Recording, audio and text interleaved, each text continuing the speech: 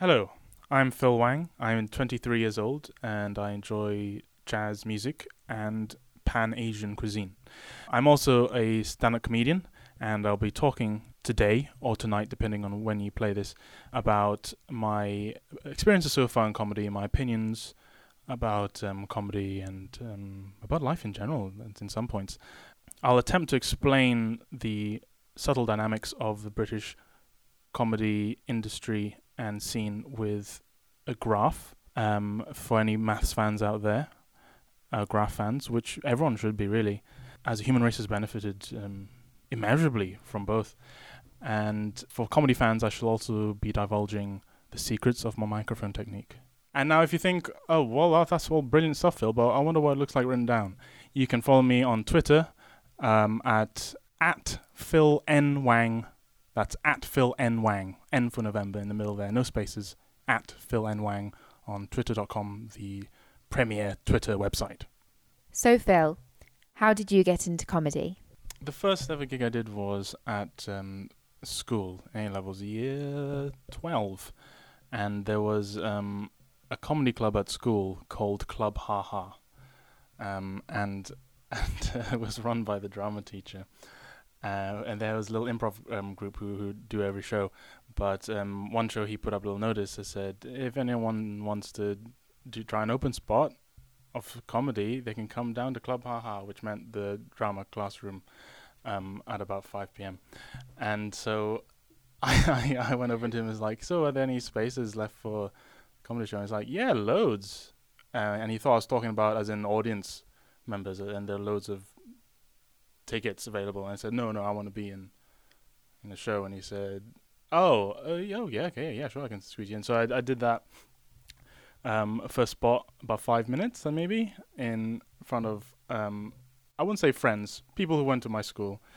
And I did a lot of plagiarized material because I didn't really understand how comedy had worked yet.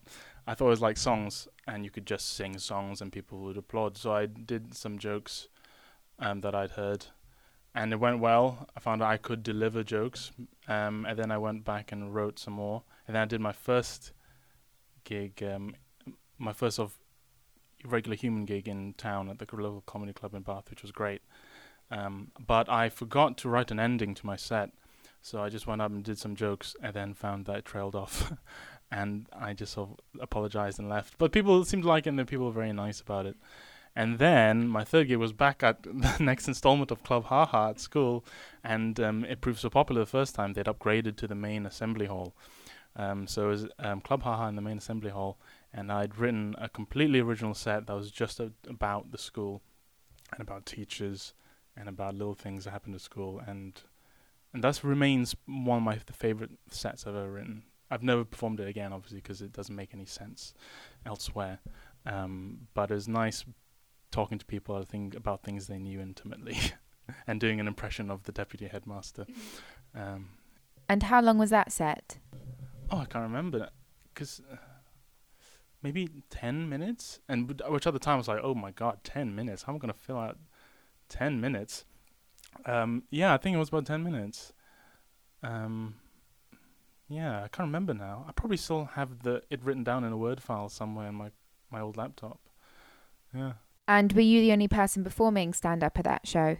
No, I think there are two other guys who were also in the improv group. One of whom is a very, very naturally funny guy. He's a couple of years younger than me. He's now living in LA. His family moved to LA, and now he's like, and from time to time I see little status updates, and he's playing like comics in LA and doing his spots there. It's quite incredible. So it was me and two other guys, I think. But I was the only person who wasn't a member of the improv group as well. So I was the only pure stand-up, if you would. If you could be a pure stand-up in secondary school. I don't know. Yeah. So then, when you went to university, how did you start getting involved in comedy there? Well, so I went to Cambridge University, and the main reason I wanted to go there was the Footlights. I'd heard about the Footlights. It was before I moved to the UK. My mother had told me about the Footlights, and it just sounded like this incredible, legendary thing to be a part of. And not to big up things I've done. And that's not what I'm trying to do. I'm just saying, as a child, that's what it sounded. It just felt rather fantastic. And I got into comedy about a year before applying to university. Well, that's not actually true. Okay. Now we're going to go back to when I was about 8 years old. I remember the first job I ever wanted to do was to be a clown. I wanted to be a clown when I was about 5 years old until I was about 8, maybe. And then I discovered science and maths, which I really enjoyed. So I kind of put the clown. I hung up the red nose, and I picked up the calculator, and so focused on that for ages. And then so I did a lot of maths and a lot of science. I really enjoyed that, and so I started to do engineering in university. But I was desperate to go to Cambridge because there's also the Footlights there, and I wanted to do more comedy after my 3 gigs. And so I was lucky enough to get a place, and in the thing the Footlights do is they have a show at the beginning of first term called The Virgin Smoker, which is for anyone who's never done a smoker, which are these fortnightly, hour-long, late-night variety shows at the student theatre there. And so I went and I auditioned for The Virgin Smoker, and everyone gets in. So I got in, and I did a little set in the theatre, and it went reasonably well. I was a very different comedian then. I was bouncing a lot and running up and down on stage. I was very emotive. I know that I'm not emotive now, but I think I'm a little more subtle with my expressions. No, that's not true. My face has become more exaggerated on stage, like really exaggerated, but my body movements have quietened down. And I did a set about how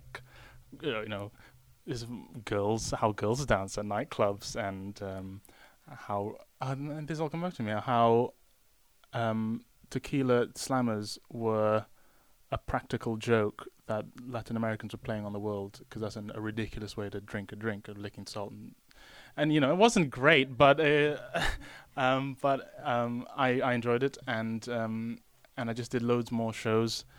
The thing about Cambridge was every college had its own comedy night, and I started my own at my college. And so there's almost a little circuit that you could do of college smokers, they were called. And so I'd do maybe 2 or 3 of those a week, and build up material and try stuff out, and it went on from there, I guess. I was there for 4 years. And so you studied engineering at university. Whilst doing comedy and your degree, did you find it difficult to juggle them both? Yeah, I suppose so. I don't think I would have done either better had the other been absent. I think they complement each other. I think the disciplines well, it's always nice. I'm sure you'll agree, and a lot of people agree. It's almost impossible to do only one thing. You get sick of it, and you need respite, and that comes in the form of a different occupation or diversion. So if I was getting sick and tired of comedy and comedians, then I'd do some engineering problems, and I'd feel good in my soul. And if I was getting tired of numbers and programs, then I'd write some jokes and I'd go and perform. Towards the end of my degree, the latter became much more true, and I just grew sick and tired of my degree, and I realized I want to be a comedian, so it got a bit tiresome then. But for the most part, they sort of helped each other out. And there are many elements of sort of engineering and maths in comedy. There's pattern spotting and rhythms and structure, and various rules. I love rules. So no, I guess they did sort of complement each other. They both took a lot of time, I guess is what you mean as well. So whilst you were gigging in Cambridge, did you ever go up to London to gig on the London comedy circuit? No. The opportunity never arose. The first London gig I ever did was the heat of the Chortle competition that I did in 2010. And that was at UCL. That was the Dent Room. And I remember, Alex Zane was hosting. I don't know if he still does it. So that was my first London gig. And that was in 2010. Did you start after you won that heat? Did you start gigging on the London circuit more? No, not really. I could never. You can't really. It's quite. We had very short terms, so there was very little. You just went in and you just blitzed your work, and you had a shorter term than everyone. But it also meant there wasn't really time for you to go down even to London. Really, from time to time I could, but I wasn't really getting gig offers off the back of one heat, and also I wasn't really chasing any up because I was very busy with my degree. So I guess London gigs only really started after the end of the competition. And how did you find your whole experience of the Chortle Student Comedy Award? I really enjoyed it. I was very, very happy to win it, but I think I had to recognise that there's a lot of luck involved. I had really, really nice heat, as in it's a good crowd, good host, good atmosphere, and I was feeling good. I wasn't sick. And then I had a really, really nice semi as well, which was at the Boat in London, which is the Tattershall Castle, which is another lovely venue, very well run, and a really nice crowd again. And then the final again was really well done, huge crowd, really supportive. Everyone was on form, and so I felt I very luckily dodged sort of the harder heats, and I was lucky to be, I guess, on form those particular nights, because I mean the idea of a comedy competition is quite silly, really. An actor's being judged on 7 minutes over 3 gigs against all these other very good acts. So while I was very happy to win it, it could have been anyone really. And you also won the Comedy Central Live Funniest Student Award in 2011, the year after. So do you also feel that way towards the Comedy Central competition as you do towards the Chortle Student Comedy Award? No, that one I richly deserved. that one was that one's a bit different because it was just the one. It was just the one night, and contestants were contacted directly. So it's people who had taken part, many of whom taken part in Chortle student competition final, and a couple other people who'd done well elsewhere, and so we also converged for a one night only extravaganza at the Comedy Store, and that was fantastic. Playing the Comedy Store, to do a gig at the Comedy Store was quite incredible. This legendary club, and again, it depended how well you did that night. Depended so much on just how you're feeling and what 7 minutes you decided to do and how the audience were feeling. So again, there are all these chaotic variables involved, and I was lucky enough to win that as well. So I was I was very happy about that. Well, you were saying that when you were younger you wanted to be a clown, and at school you were performing material on your teachers, and then as part of your Chortle Student Comedy Award set you used the ukulele. So how do you feel that your material has changed since you first started gigging? You're going to say since I was 5. How do you feel that your material has changed since you were 5 years old? It's got a little more mature, a little more confessional. I was talking to another comedian who you've interviewed here, David Elms, about this, and he said something which is very true, which I've heard from other people as well, that when new comics are very aggressive, I think especially new male comics, because it's all about this assertion over an audience. So you come up and the worst examples are you do a stupid rape joke, or you're like mean, and you try and be overly offensive or aggressive.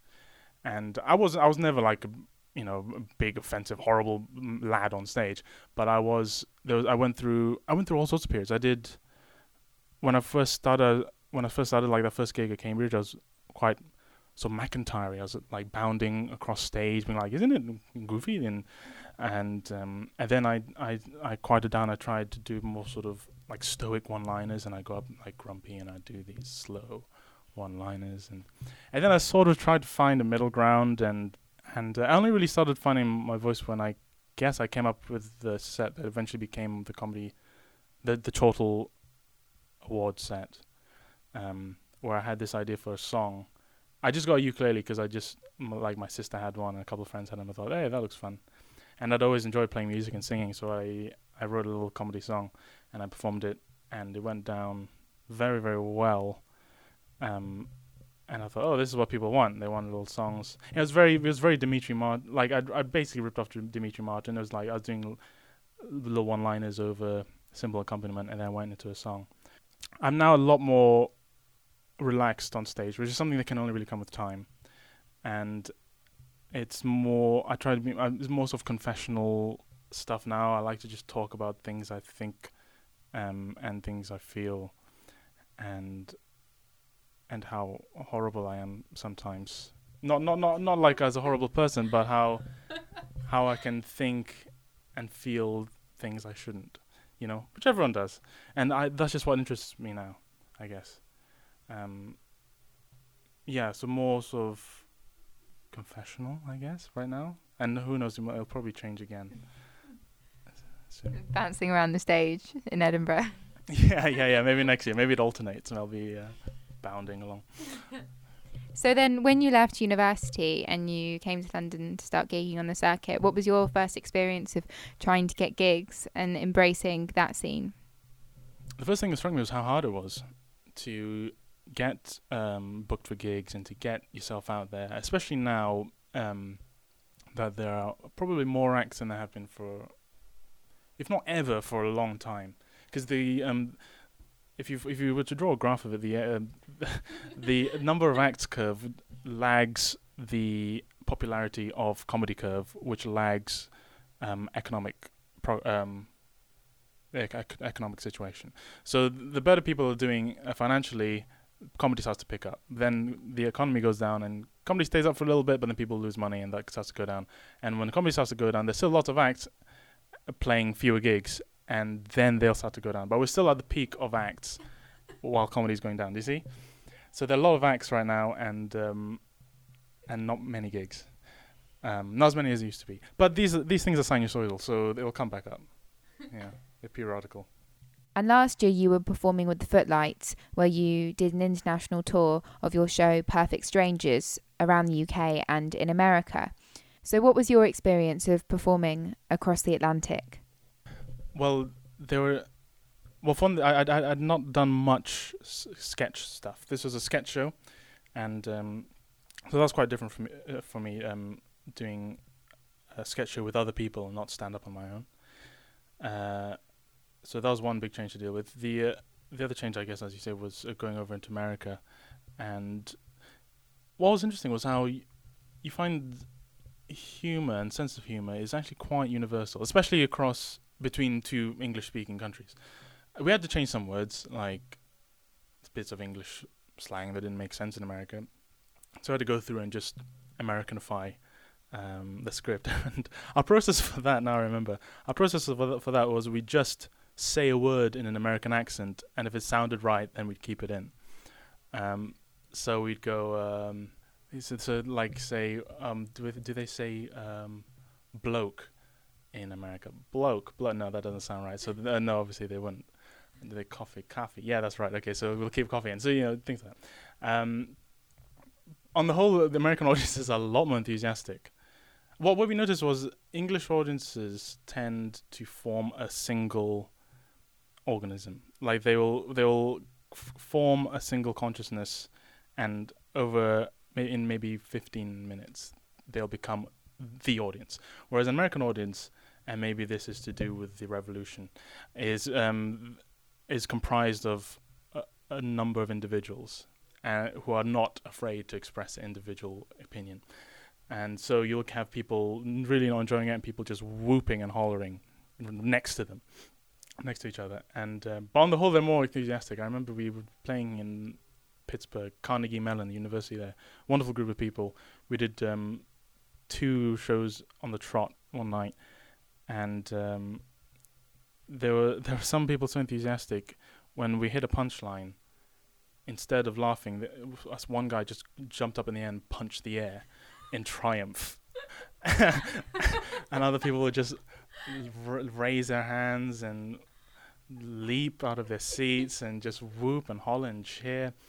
So they're a lot less afraid of their emotions in the colonies. Yeah. That was the main difference we noticed. Did you find it hard performing as part of Footlights and then performing stand-up, or did you find that they complemented each other? I wouldn't say they complemented each other. I thought they were very different, and I really appreciated the experience. It was very interesting. I've always preferred performing alone, because if it goes well, then I get all the kudos. If it goes badly, I haven't let anyone down. Whereas with sketch comedy and anything where I'm working with other people, I tend to enjoy a lot of the processes, but I feel a very different pressure when I'm on stage and have to remember lines, and I can't. And if I get this wrong, then I've screwed everything up for everyone else. So it's quite a different set of pressures to get used to. But I really enjoyed it. It was a really nice change of pace for me. Although by the end of it, I mean, I was involved in that show for 6 months altogether, from conception to extermination, which sounds too final. The end of the show, end of the run. There's about 6 months altogether, so it was a big chunk of the year. And by the end of it, I'd loved the experience, but I was really, really ready to get back to stand-up. And it helped me realise how much I loved it. And a specialist subject where no joke is too niche, you performed a set on Batman, which is one of your passions, and especially in relation to the graph you were speaking about before, which describes the way you feel the London comedy circuit works. You seem to have quite a methodical approach towards comedy. So do you have a specific process that you use in terms of writing your material? I don't, and it's a constant source of shame that I don't have a very systematic process doing it. I've tried all sorts of... things only really... I've realised... this is the thing I'm going to start now, is I can only really... Well, I can only get ideas... I can't sit down and get ideas. They just have to sort of come up to me, which requires as much chaos and variables in my surroundings as possible. So what I'm going to do is I'm going to walk around... I walk around and I'll see something which reminds me of something, which reminds me of something, which makes me think about something, and then maybe I'll think of a joke about that. And I'll write that little down as a note and go home and expand it. Because I can only expand things by... I walk around my bedroom and I do a gig to myself. I perform the material to myself and I try and riff on it and I have to speak out loud. So I have to wait until my sister's out of the flat because it's just creepy, it's weird. And so I just walk around my room talking to myself, trying to come up with the jokes on the spot. Because as with many comedians can only really write on stage, so I try my best to recreate that in my bedroom. In front of my Batman figurine, funnily enough, which is on the shelf. So I'll walk around and I'll improv this material, or just try and think of what's going on, and then I'll write that down and I'll try it out at a gig and see if it works. And I'll record that on my phone and then go back and listen to it, see what worked, what didn't, and then chip away at it. I guess that's the closest thing I have to a process at the moment, but it's subject to change. Are you recording your gigs at home as well whilst you're doing them? No, that'll probably be a good idea, and thanks for calling them gigs. Because I consider them gigs as well, which I nail every time. The audience goes nuts. And I should do. I think that would be... I find it painful enough listening to myself in front of a room of people. I don't know how I'd be able to listen to myself in a room full of Batman figures. yeah, Batman and me. I don't know if I could do that. But I thought recently I had an idea. Maybe I should open my MacBook and just turn on the video, and so I'd have a video of me pacing back and forth and doing faces and doing jokes. So I might try that. Yeah, thanks. Yeah, I might try that.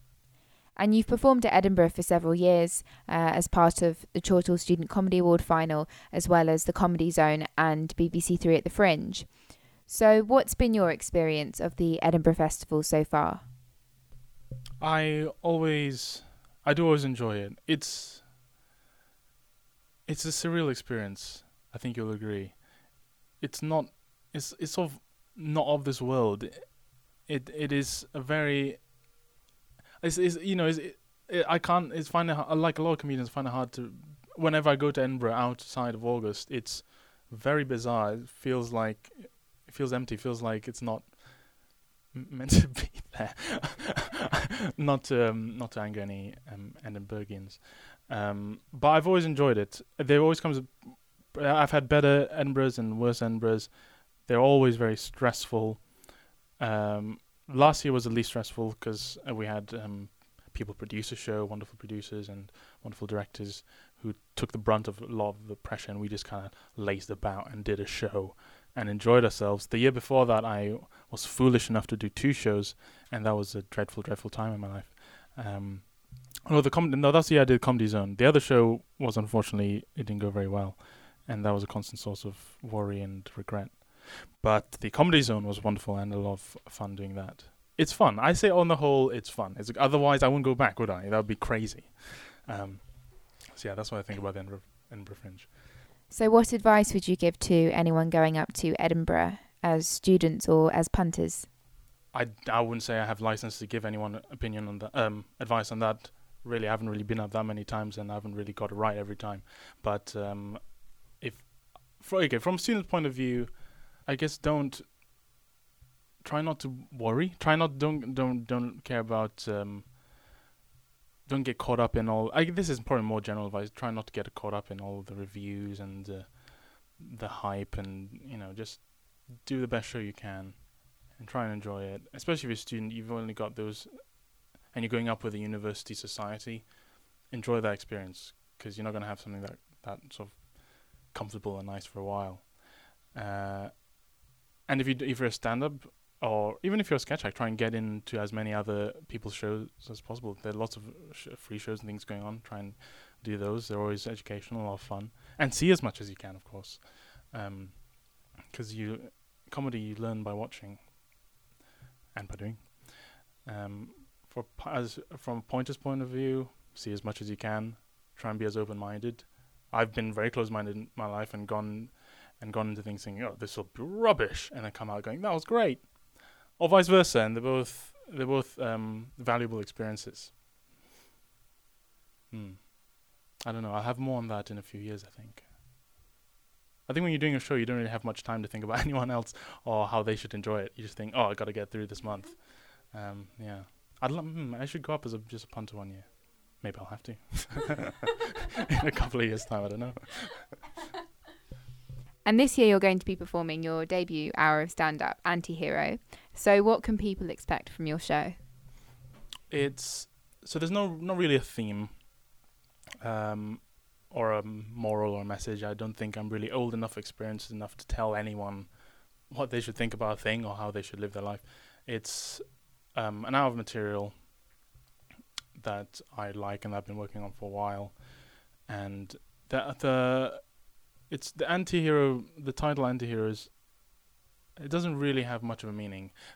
It's partly that my persona on stage, and it's quite like I think I come across as ultimately a nice guy, but I can be quite mean about certain things and a bit rude, a bit blue. I'm very blue. I've realized recently. Some of my stuff is very blue, and also because I love big dichotomies and big changes in tone. A lot of my jokes are to do with saying one thing one way and then another thing a very different way, which doesn't sound funny, but I promise it is.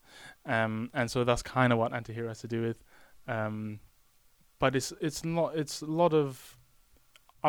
really. I don't really have many stories. I'm not really an anecdotal stand-up at the moment. It's a lot of things I think about the world, and I completely. I totally believe that I don't have any right to make any comment on things like feminism or the Catholic Church or culture, but I'm going to have a go. I guess that's what people can kind of expect. Bill Wang having a go. Not having a go at people, but trying things. It works both ways. Yeah, having a go. That should have been what. That should have been the title. Having a go with an apostrophe A. Having a go. And do you find that you get heckled a lot? More recently. In university, never, because people are so nice and they're all your age and they're all scared as well. Whereas in front of adults who know they have rights, the people shout out a little more. It's pretty rare, and it's rarely malicious. A lot of the time, I'm getting people shouting out Gokwan a lot at the moment, but I do kind of invite that with my first joke about I refer to my appearance, and then people will always shout out Gokwan. Recently, I was goaded by an audience in Birmingham to do the Gangnam Style dance, which I refused to oblige. But on the whole, audiences are pretty good. Yeah, heckling's pretty rare. And what's your approach to dealing with it? I used to just brush over it because I had no interest in talking to anyone, and I've never been that good at it because I always avoided it. I try and engage with it more for my practice than anything. So I won't always be good, but I think I'm getting better. And what I've realized, what I try to do is I'll hear what they say, and then just try and follow the logic of what they've said, and I'll normally lead to something absurd and hopefully funny. I try not to just swear at them and call them a thing, although that sometimes is just as effective. And how do your family feel about you performing comedy? They're frustratingly supportive. They have no problem with it. They're very nice about it. I talk about it in the show, actually, about them being very nice. My mother is she grew up in the 60s. Did she? Yeah. So she's quite a free spirit, hippie-ish kind of lady, or a wannabe at least. And so she's all, well, do what you want, this is you want life, you gotta do what you love. But then more recently she's been going, well, I mean, if you're not really making an income, you should probably think about going back to a degree. So as I've matured, her opinion has matured as well. My father has become, my father's very mellow about it all. He's a mellow, sort of wise old Chinese guy now, and so he's solemnly respectful of my choices. And your sister? Doing gigs in your bedroom the whole time? How does she feel about it? I don't think she feels any one way about it. At first it's quite exciting, like she'd bring her friends to my gigs and be like, ooh, ha. But now it's just a thing that I do, and I come home at night and I'll tell her how the gig went or whatever. And then she'll say, well, it's okay really. And but yeah, on the whole, very supportive. I recently did a gig at my other sister's university in Lancaster, and it was a very strangely organized gig. It was in the middle, it was about 2 p.m. in the afternoon in a huge barn with very large windows. So it was very sunny and bright. And I did about 30 minutes, and Tom Deacon came on after me and did an hour of material in a cafeteria to 12 people. And my sister was among them, and she was really lovely. She was laughing louder than anyone, even though I was doing some material I shouldn't have been doing in front of my little sister. Confessional stuff. Not the clowning. No, very far from it. And when you were at school, you did a lot of music and you were a jazz singer. Is that something that at some point you'd like to incorporate into your set? Yeah, I mean, that's kind of why I did that song that I did in the Chortle competition. I haven't really found. I'm not particularly good at musical comedy on the whole, I don't think, and it doesn't really excite me like just straight stand-up does at the moment. I might find that I want to do it again. If I do music, it'll probably be, genuine and cringy. But for the moment, I'm just interested in doing straight stand-up. Yeah, although it might come in later. And do you have a favourite type of venue that you prefer performing in? I wouldn't say it's a controversial choice, but pretty much any stand-up comic will say underground, low ceiling, very dark, with people sat around you at 180 degrees. That's my perfect venue. And do you have a favourite type of audience? This is another thing. you come out of like university going, oh, I need young people. The old people don't get this. You have to be clever and young, or else you're stupid and you won't understand my jokes. And so for a while I had this rather arrogant attitude, and but the more I performed, the more I realized people are just people, and you'd be surprised how much, like doing the stand-up show, the sketch show, The Perfect Strangers in Edinburgh. My favorite laughs ended up being from old women. Old women were a dream. They were just cackling, especially the dirty stuff. They loved it, the old ladies. So women on the whole are wonderful.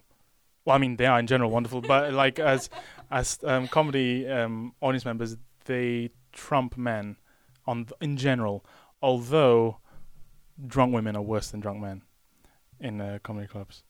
But yeah, but back to your point, the best audience members would be, for me, 20 to 80-year-old women. Yeah.